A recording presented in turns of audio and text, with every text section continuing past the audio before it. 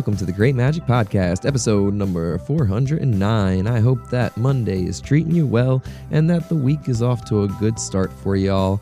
This is a daily podcast I do about the cartoons I make and post over on my website and Instagram, both linked below. I hope you all enjoyed the weekend. It was a long one, but a good one for us. I got a lot done that I didn't plan on and am feeling much better as far as my voice and all that stuff goes. So still a little bit not quite all the way there, but close enough, right? So I've taken it kind of slow this morning, and like I said a couple episodes ago, I'm gonna try not to rush around and get these things out as fast as possible. It was a wake up a little bit later on Monday morning, had just enough time to do the morning drawing and get the kids' lunch packed and everything, and then when Teddy was up, I wanted to kind of give him a little extra attention. We're into the home stretch as far as summertime countdown goes, and he's got 2 weeks left of school pretty much, and neither of them are full weeks, so I am trying to get as much done in a lot of other ways before he's off for the summer. But I got out here a little bit before 9, and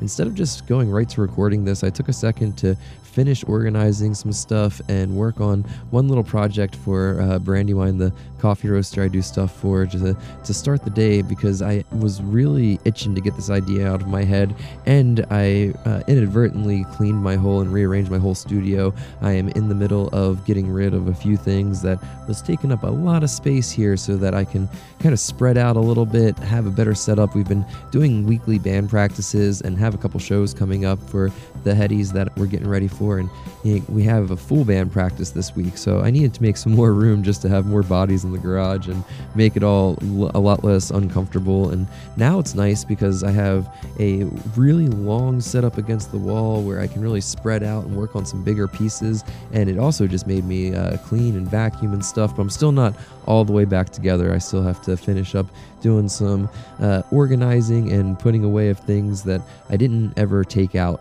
But you know, once you get these big movements and rearrangings, it seems to put a spotlight on some things that you need to clean that you weren't aware of. And I guess that's true for everything, whether it's life or cleaning out the studio or just reflecting on how things go in general. So yeah, today I have a drawing that is a real fun one from the 30 Days of Critters prompt. It was a calico critter, which is a little toy that I'm very familiar with.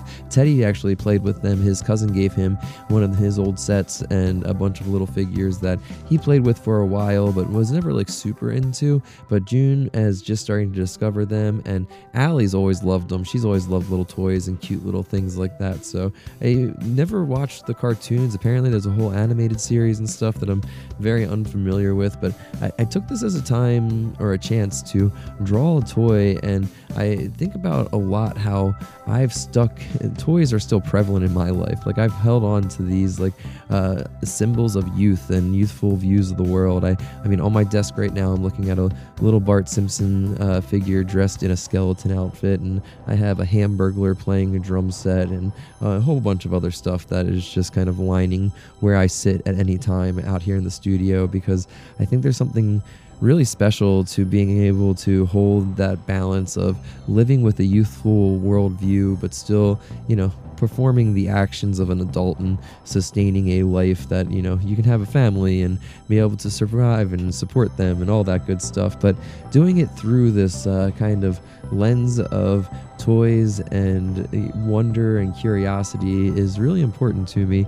And seeing my kids go through it is one of the, I think, the most jarring things I've ever gone through. Like, seeing Teddy get to kindergarten and kind of start grokking the idea that school's kind of forever, and how that changed a lot of his worldview, and like ways I didn't even think about, and how it's such a heavy idea as far as things that just don't have an end to them, especially in that little kid interaction with time and space. Time seems so long. Like, he's been, like I said, counting down to summer, and I forgot how summer, those 3 months, they feel like 3 years when you're that age. You feel like this release, and like the next year may never come almost, where now, to me, at this point in my life, like, I'm like, 3 months, that's gonna be here and be gone. I better start working on some Halloween bags for the coffee company and get the fall stuff rolling. And that's just so weird. And then the way that, growing up and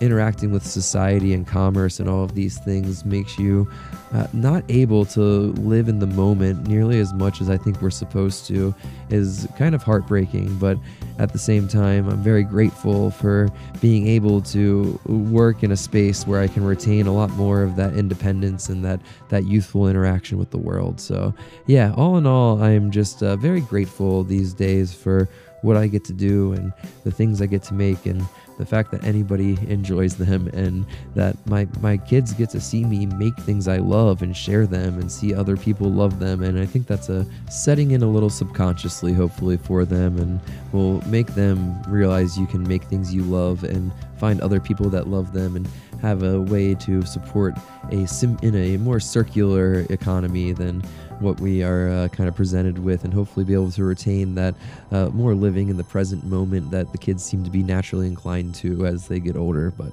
who knows? Anyway, that's a whole bunch of rambling, and this is why I like kind of waiting a little bit to start these podcasts, because I feel like my rambles are a little bit more succinct. At least I'm 2 cups of coffee in instead of just the one, and have properly hydrated and at least eaten a banana at this point, so my brain's working a little better. But yeah, anyway, thank you so much for checking this out. If you want more stuff like this, I have the Patreon and the shop both linked below. I have a bunch of goodies coming out soon that I'm really excited to share with y'all. I've been really busy with a bunch of projects getting ready for both my normal coffee stuff and some freelance things that have been really fun, but finally wrapping up, and I can't wait to share with y'all and have a few big things on the horizon that I think might be the most exciting projects I've ever done. So keep an eye out for those, and I will be talking to you soon. Enjoy the Monday. Bye.